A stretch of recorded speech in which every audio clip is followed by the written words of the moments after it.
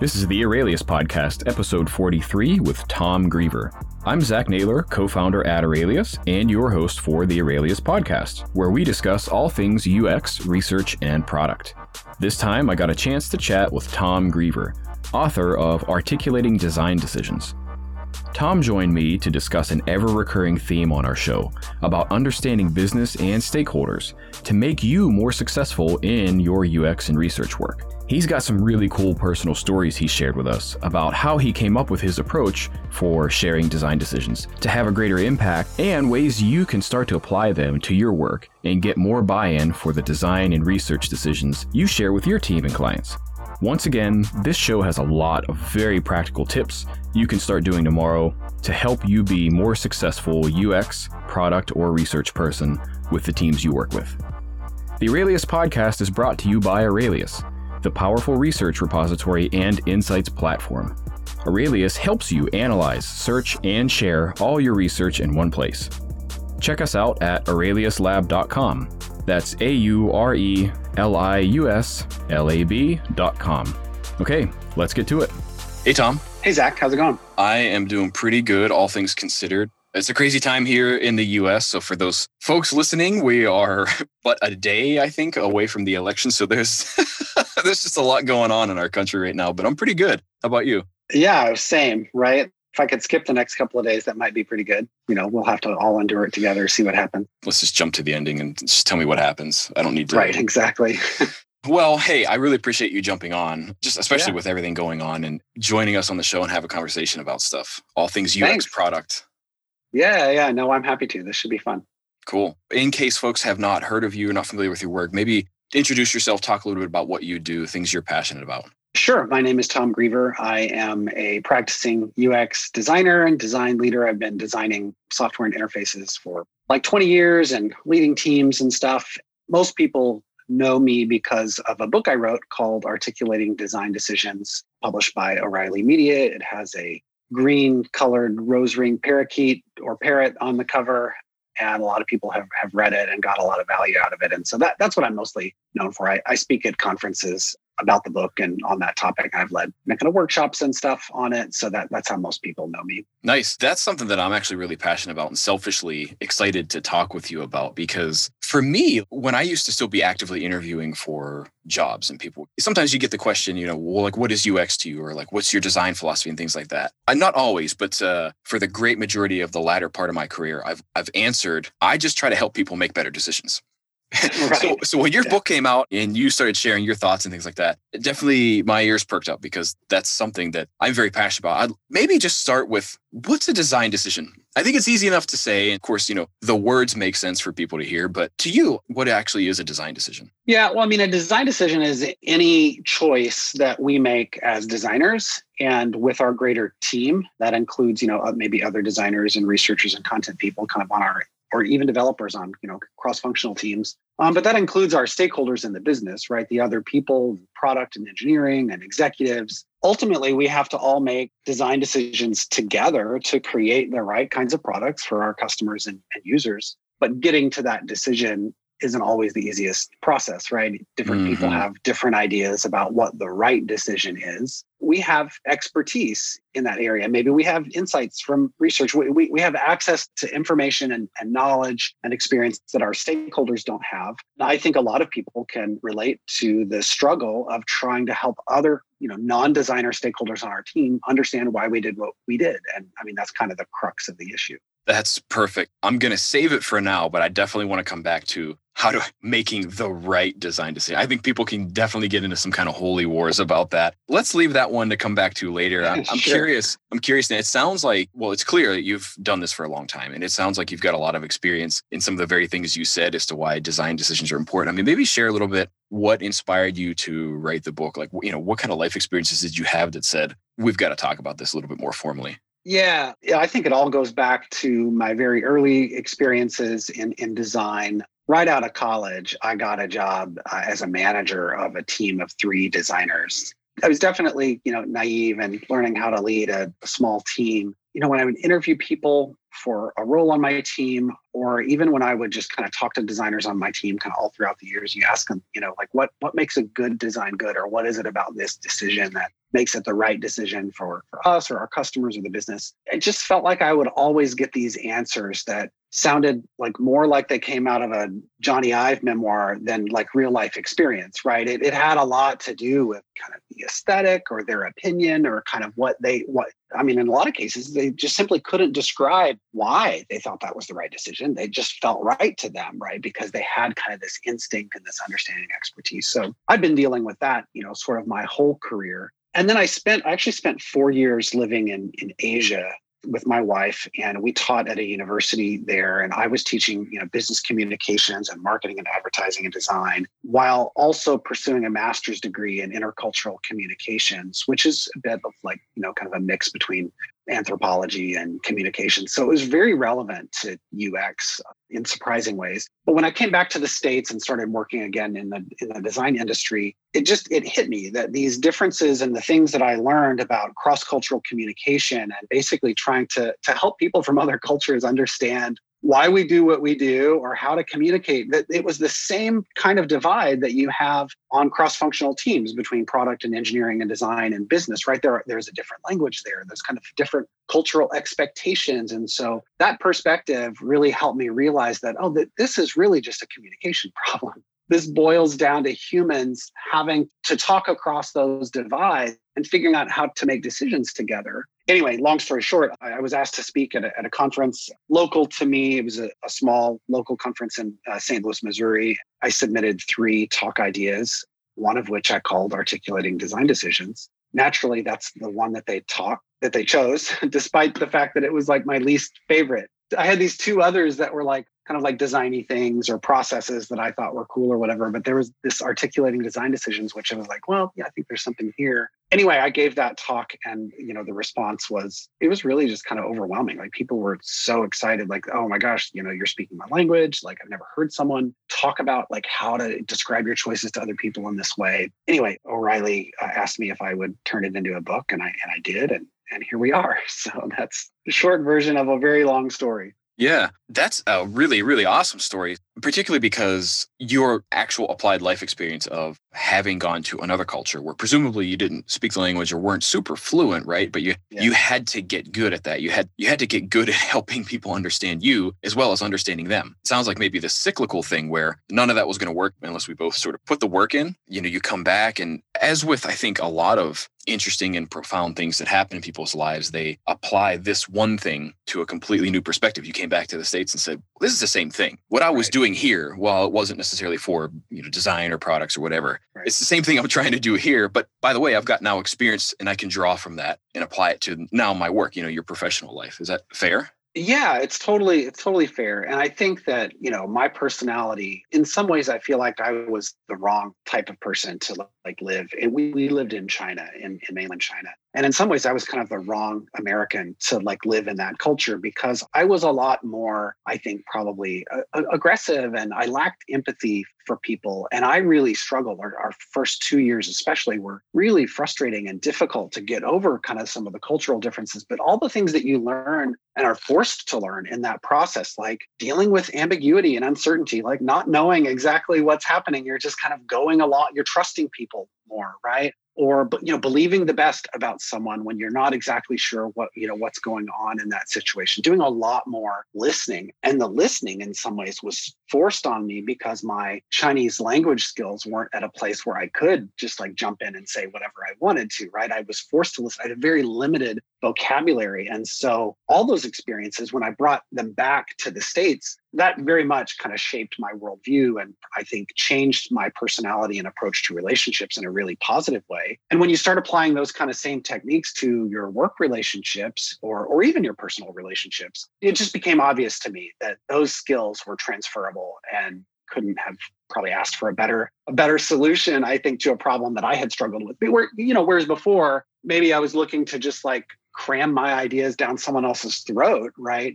Now I approached it with a much greater degree of like empathy and listening and really trying to understand the people that I was working with in order to arrive at the best solution, right? And it's a lot harder to do that if that's not your approach. What an awesome story to share there, right? And think of it, what a concept. You were forced to listen more. You didn't have any other choice. You had to. It was almost as if fate gave you exactly the thing that you, as you described yourself, needed to be better in this other area without having even realized that that's how it was going to impact you later on. Yeah, I remember when we were living there, one of the things we learned about, language learning in general was that children spend, the first several years of their life doing nothing but listening until before they start learning to talk. And how when we were going to be immersed in this culture, like in some ways that was the best approach for us too.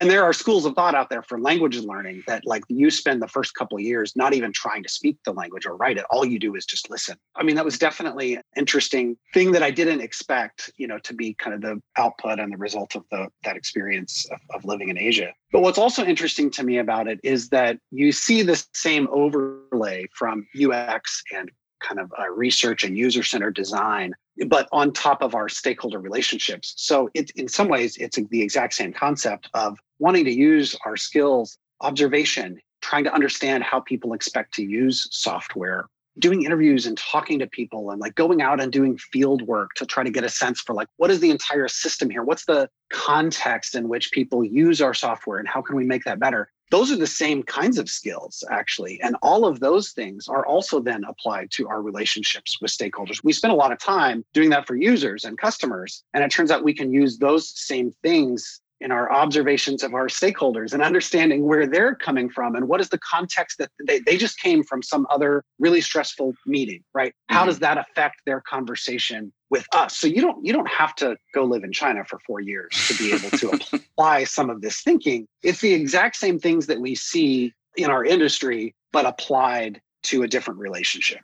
This is no surprise to me, and I kind of saw it coming when you started sharing this last bit that this is coming back to no design tactic, no method, no tool, no process, but relationships and people. Again, for anybody who listens to our show frequently, everything we do comes back to this. More specifically, it often comes back to understanding the people you work with and for just as well as you claim to do or try to do with the people you make things for, your users or your customers. And that's exactly what I heard you just say there. Yeah, I mean, stakeholders are people too, right? They're human. They have needs, they have emotions, they have context and expertise about domain knowledge that they bring into the conversation and the relationship as well. And we have to understand that. We spend a lot of time trying to develop empathy for users and customers, but I don't think we often enough apply that same level of thinking to our stakeholder relationships, the other people in the business. We could build the absolute best product for customers and users and have done all the best user research and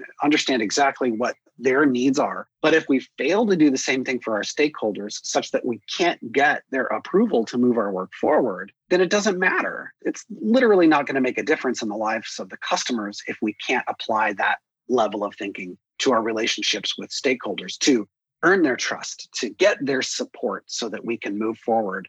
Otherwise, our project is never going to see the light of day, right? It's never going to have the opportunity to help people in the way that we would hope.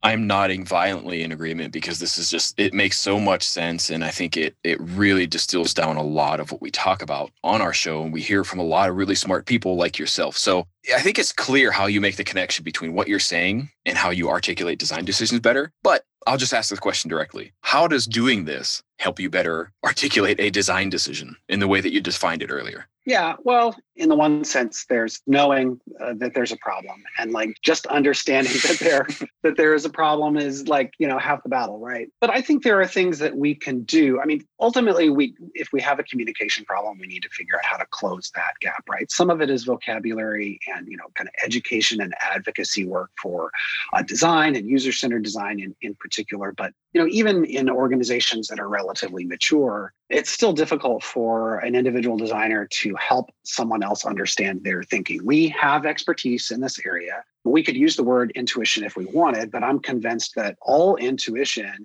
is born out of other experiences that we had, right? We designed it wrong one way 10 years ago, and now we know better. And maybe we're forgetting what caused us to kind of make that mental model shift in our heads in order to design it the right way later, right? We have to be able to connect those dots for people if we expect them to support our decisions. And so the first thing we have to do is really understand our own thinking, right? First to ourselves. If we can help ourselves understand our thinking, we'll be better prepared to communicate that, to share it and articulate it with other people. Yeah, great advice. Understanding yourself, examining your own thinking, your own motivations, your own ambitions, how you arrived at this thing that you expect other people to listen to first is really, really important. You know, that self-awareness, it's just so critical. And anything I feel like you are going to do or be successful in life, and just as true in our industry, UX research product. Yeah, I mean, one of the exercises I do in my workshop is writing down like your values. What is it that you bring into the conversation? What do you value in design, in your role, in your job? And then to try to figure out, and we never know perfectly, but to try to figure out what are the values that my stakeholder is bringing. And often when you try to compare your values to theirs, you find that there may be some that overlap, which is great. Like that's common ground we can focus on. Let's point to those things first, right? But sometimes you find that those values are in conflict.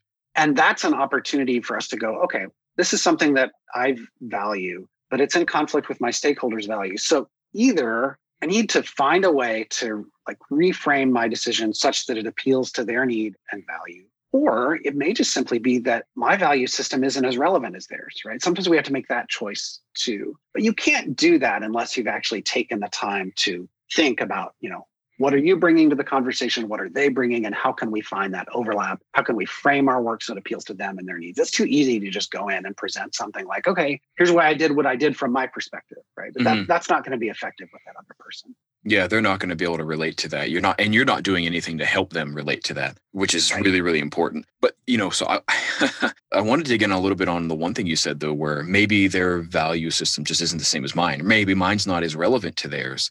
And then you said maybe have to find a way to make it relevant or relatable to them. Can you share any experiences, maybe situations that's happened to you and the way you approach that?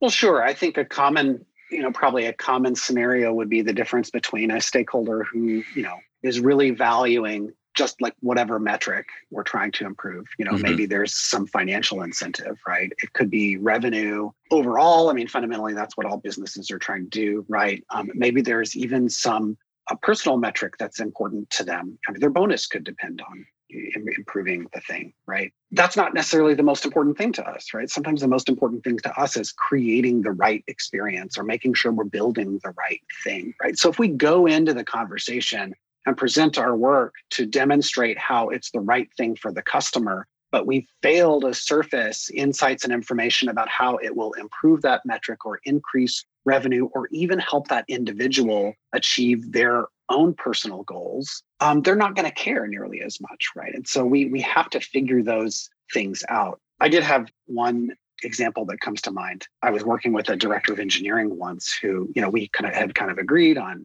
timeline and scope about what we were delivering and when.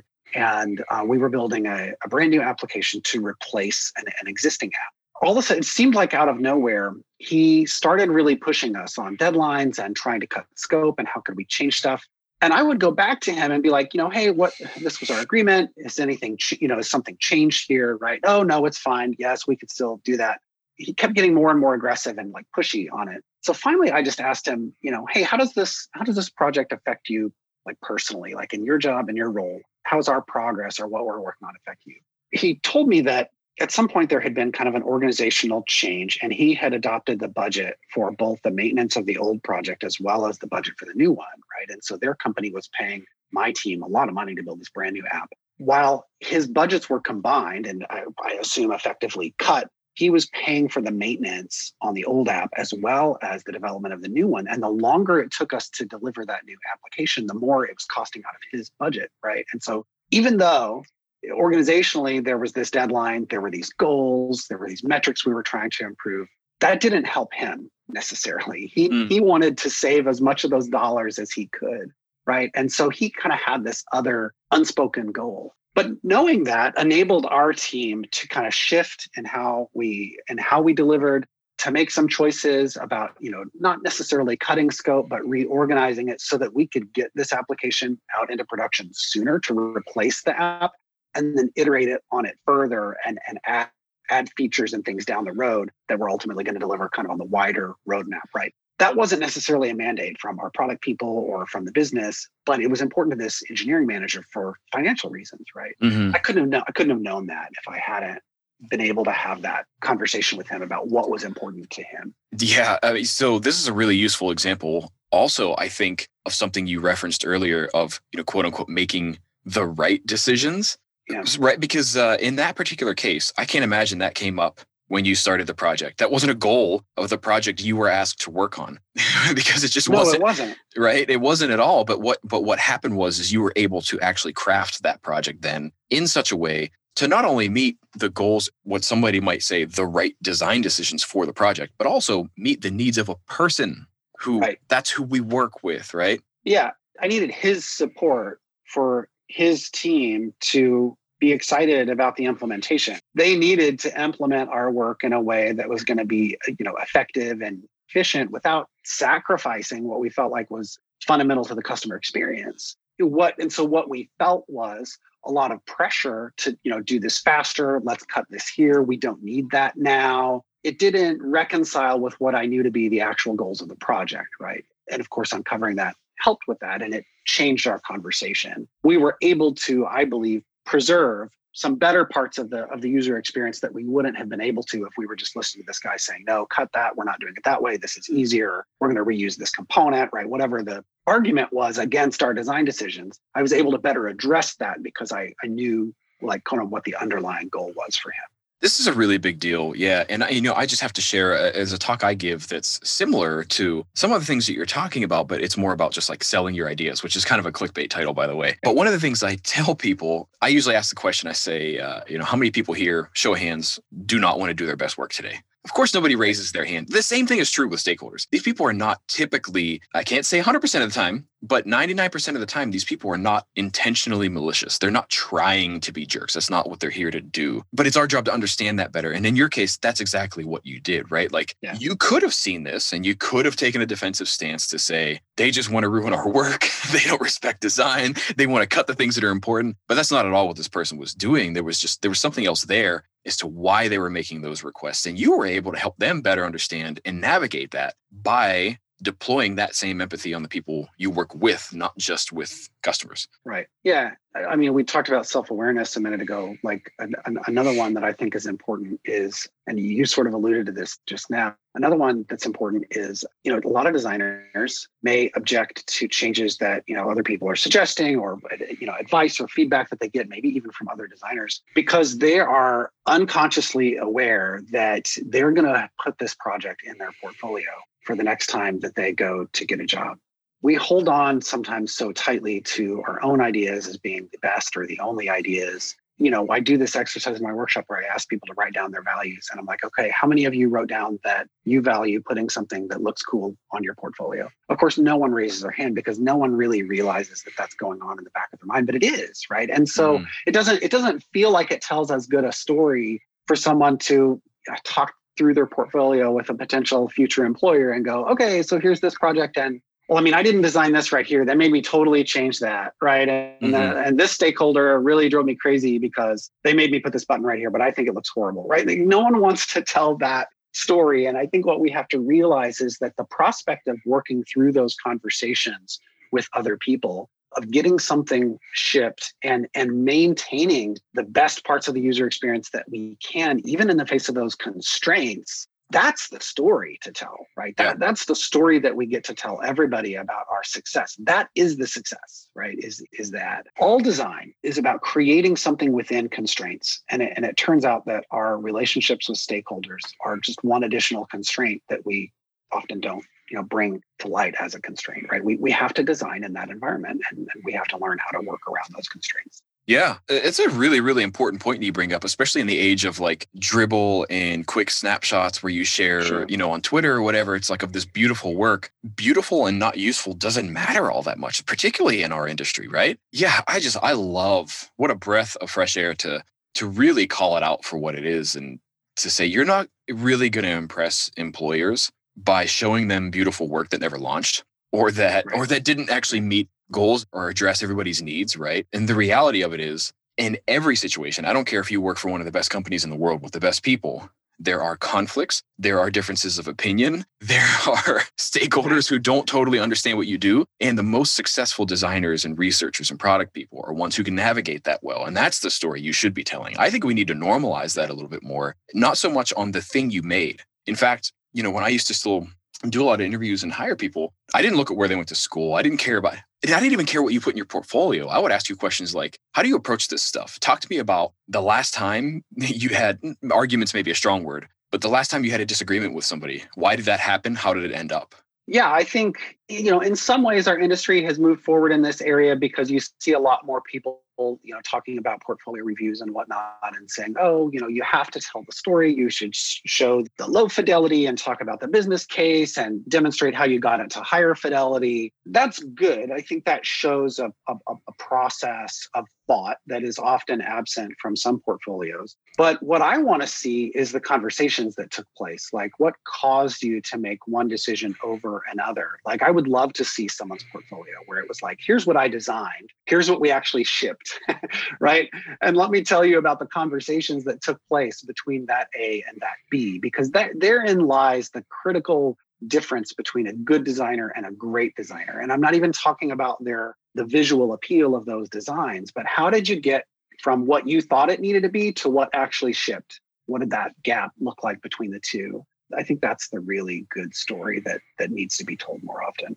I completely agree. So we took a little bit of a left turn on this, and so still very related, but I kind of want to ask, okay, we get into those decisions, or I'm sorry, those conversations where we have to present our decisions. How do we do that well? And I can't imagine that you should have any intention of coming in here to, win the fight, right? So talk to me about how you share those successfully and have those conversations. Yeah, sure. I think kind of provide a little bit of upfront, clarification on language there, because you've used the word, sales or like selling before. You just used the word, kind of fight or argument. I would say that I am very intentional about avoiding the use of that vocabulary for the specific reason that I think this is part of the problem, right? I think part of the problem is that we see these conversations as potential arguments or fights, or that we have to sell somebody something that they don't want to begin with, right? And I think that's the wrong perspective. I think part of this process is getting into the right frame of mind, leading with a yes, like believing the best about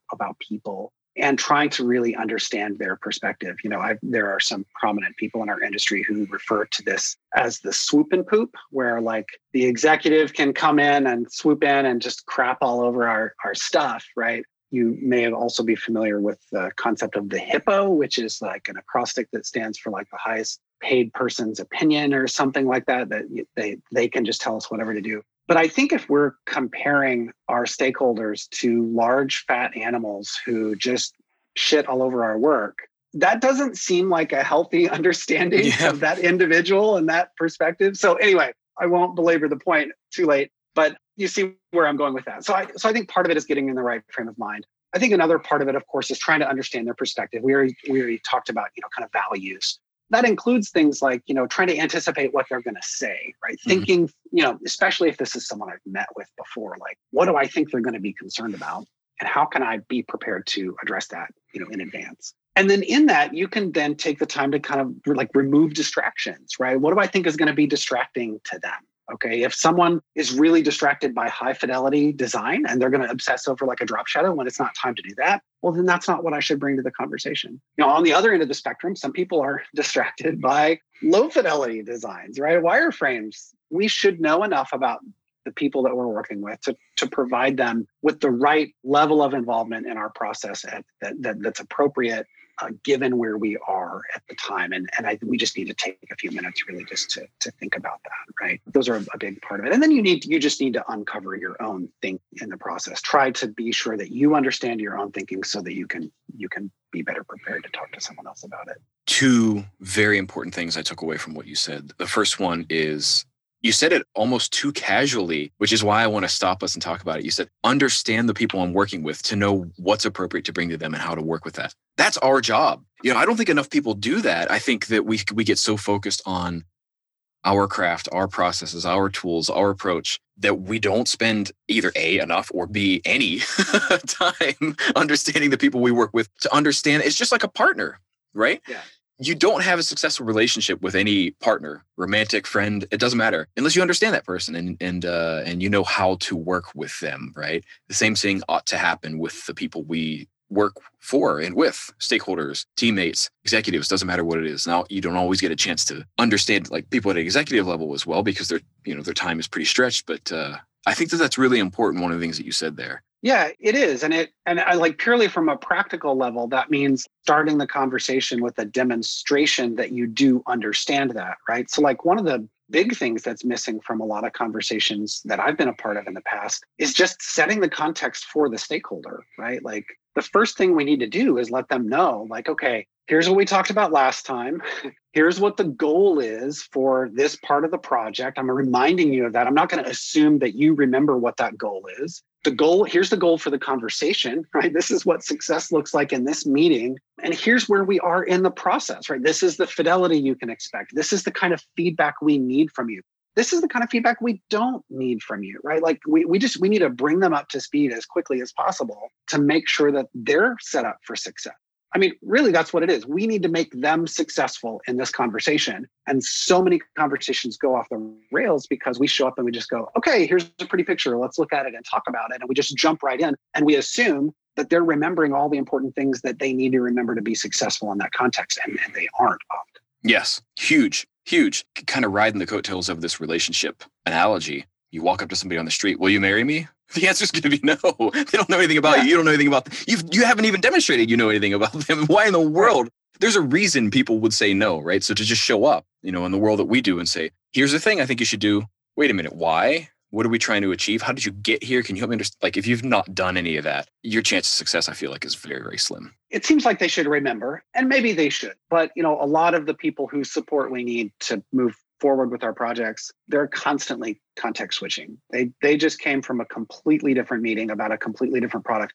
We're looking at the same product every day, day in and day out. And we're completely absorbed in what we do. So it's easy for us to jump right in. It's much more difficult for someone who isn't in that world to be able to do that, right? And so if we just go straight to like, here's the solution, they're immediately going to start questioning the solution, right? We need to go back 3 steps further for them. And it doesn't have to be long. It doesn't have to be complicated. But if we fail to do that, then we're not setting them up to be successful. Yeah, absolutely. Here's a question I have. Let's say you've done all the hard work. You've understood them. You set the stage, helping them see the context. Do you have any advice for when somebody still says, no, I don't think we should do that?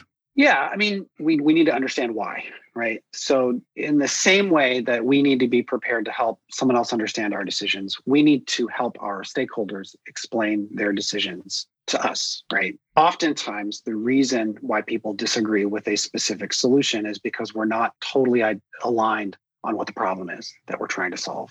It's really common for people to either forget what problem we're trying to solve and just realigning on that kind of makes some of that go away. Or it's also common that the problem has changed even slightly, right? At the beginning of the project, we agreed this is the problem statement, this is the goal, this is the thing, the metric we're trying to improve. 3 weeks in, that person has gone to a different meeting where they made different business decisions and it's modified slightly, but they haven't talked to us about that yet, right? And so we also need to be constantly engaged with them on the problems that we're solving, the metrics we're trying to improve, and making sure that's still real. Those are the really common ones. The short answer is, if someone says no, I would like to think that given the same set of information, a lot of us would make similar kinds of decisions, right? So if we're really not aligned on some, major parts of the design that are important enough for us to feel like we want to push back on it, then that's a signal to me that we need to take a couple of steps back and figure out where we're missing each other, right?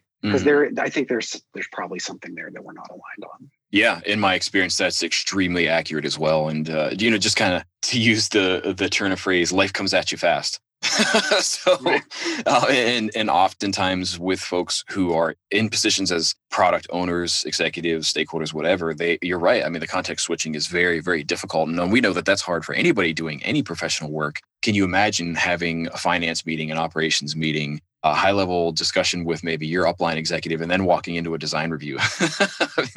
And that is the kind of empathy that we need to employ, is just not expect them to come with the same kind of expectations and readiness in the meeting that we do. We're experts in our domain. We shouldn't expect them to be experts in our domain too. Right. Yeah, you used the word design review there, which I think is a really good reminder too, that even just sometimes the name of the meeting sets an expectation for people, right? So we have leaders whose support we need, and we're asking them to come to a meeting where the expectation is, one, that we care about their opinion and value it and want to hear it. And so they're prepared. And two, that they're coming to this meeting specifically to give us feedback on what needs to be changed. Right? Mm-hmm.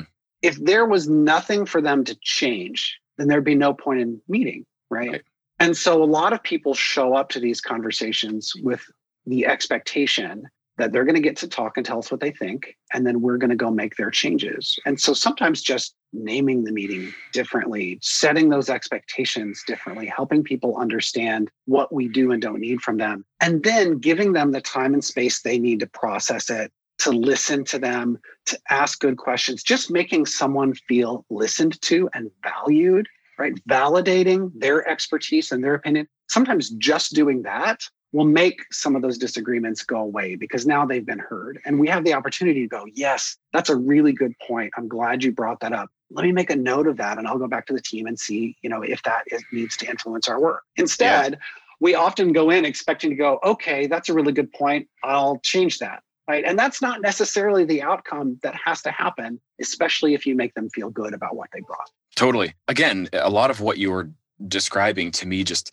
is a reminder of having any healthy relationship. If you're only ever interested in getting your way and you don't care enough about that other person, it's not going to be a very good relationship. Doesn't matter what kind of relationship that is. I think it's really important. We spoke with Bethany Stoley on our podcast recently, and one of the things she was talking about in terms of starting a new research practice was like, when you're bringing research and insights and stuff like that, be ready to be wrong. Walk into this being very comfortable and almost maybe not expecting, but being just very prepared to be wrong or have learned the wrong thing or having your mind changed. If you're not open to that, I think it's going to be, as you said, sort of a very combative conversation as opposed to let's figure out the right way forward. Yeah. Our job is to make the right decisions together. It's not to make our decision. Just because we have expertise doesn't mean that we have expertise in a specific niche, whether that's, research or content or design, doesn't mean that our stakeholders' expertise isn't valuable. It doesn't mean that they don't have good points. So yeah, we absolutely have to go in there sort of being open-minded and knowing that there may be a different solution. So our job isn't to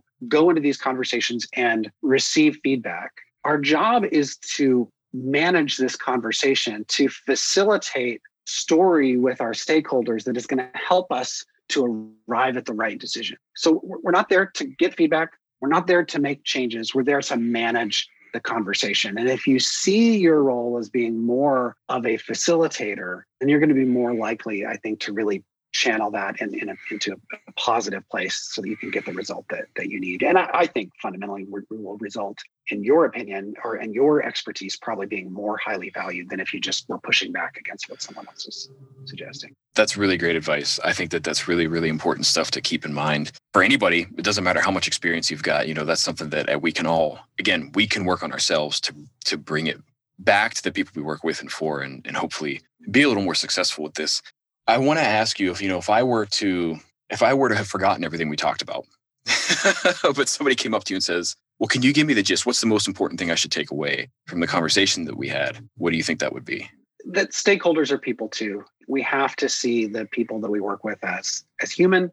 They have things going on in their life that we'll never know about, right? They have stuff that they're bringing to these conversations that may have nothing to do with us. And the more we can do to kind of let go of our desire to control and hold on to our own decisions, and instead see them as human, to believe the best about them, right? To really kind of listen and take their perspective and allow it to inform the kinds of decisions that we make, I think the more successful they'll be. Wonderfully summarized. That was excellent. Excellent advice too. Again, for anybody, it doesn't matter how much time or experience you've put into this thing we do, building products, experiences and stuff like that, doing research. I know we're coming up close to the end of our time, Tom, and I want to be respectful of that for you. So I'm curious, is there anything that you want to share with folks that we haven't covered today? Not really. I don't think so. I mean, you can obviously pick up the book. It's called Articulating Design Decisions. It's actually 5 years old now, and we just released the second edition this past summer. So there's a brand new edition out there. I love to hear from people and to hear stories of what works and what doesn't. So if you pick up the book or you watch one of my talks, that I've given at conferences that are online, I would love to hear from you, on social media or email. You're welcome to contact me through my website at tomgriever.com. I enjoy hearing how the book has helped people, and I'd love to hear from you too. So don't be a stranger. Awesome. We'll make sure to have links to all that stuff in the show notes, of course. When you check out the episode, just go right on the page on our blog where we've got this chat with Tom, and we'll have links to all those things. And feel free to get in touch with him and let him know how he's helped, because he shared a lot of really good advice here today. So, Tom, I really appreciate you taking the time. This was an awesome conversation. Yeah, thanks, Zach. It was great chatting. All right, everybody. We'll see you next time. This podcast is brought to you by Aurelius, the research and insights tool that helps you analyze, search, and share all your research in one place, so you can go from data to insights to action faster and easier. Check out Aurelius for yourself with a 30-day trial by going to aureliuslab.com. That's AURELIUSLAB.com. If you enjoyed this episode, it would mean a lot if you would give us a review on iTunes to let others know what you think. You can catch all new episodes of the Aurelius podcast anywhere you listen to podcasts, like iTunes, Spotify, and more. Stay up to date when new episodes come out by signing up for email updates on our website.